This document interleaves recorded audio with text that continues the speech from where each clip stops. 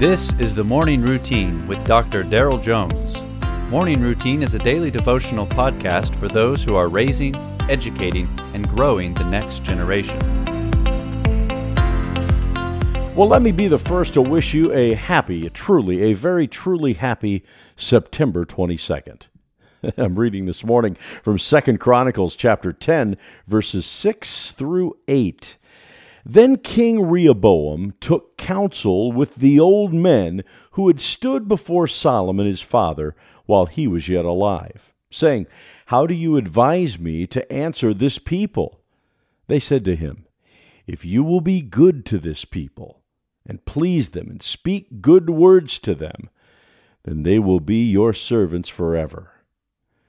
But he abandoned the counsel that the old men gave him, and took counsel with the young men who had grown up with him and stood before him.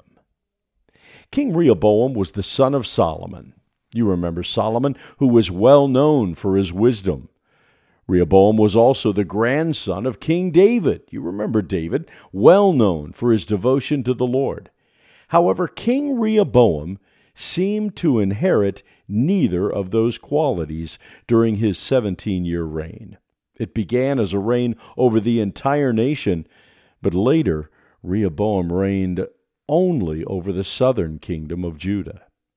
In today's text, the nation asks him to lighten the burden that his father Solomon had placed upon them. Perhaps the taxes and service required for the nation's largest projects, which included a temple.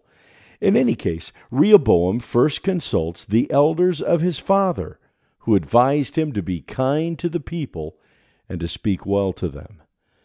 But he forsakes their advice and consults his own peers, who advise the very opposite.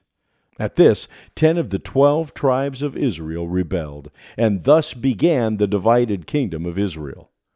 Applying this text to our lives isn't rocket science. We might not be a national ruler, but we have opportunities to seek trusted counsel and accept or reject it on a weekly basis.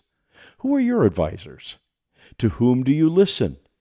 Do you have a spiritually mature person or two in your life whose advice you can trust and consider?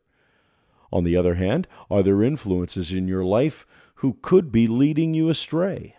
Ask God to give you wisdom and discernment to identify and heed the advice that is godly and wise, and reject the rest. Consider your sources. God brings people into our lives who can teach us from their experiences. Seek out those mature, godly people, and then heed their counsel. Well, that's all for today. I'll talk to you again tomorrow. You have been listening to the Morning Routine, brought to you by the Herzog Foundation and hosted by its president, Dr. Daryl Jones. For more information, please visit herzogfoundation.com.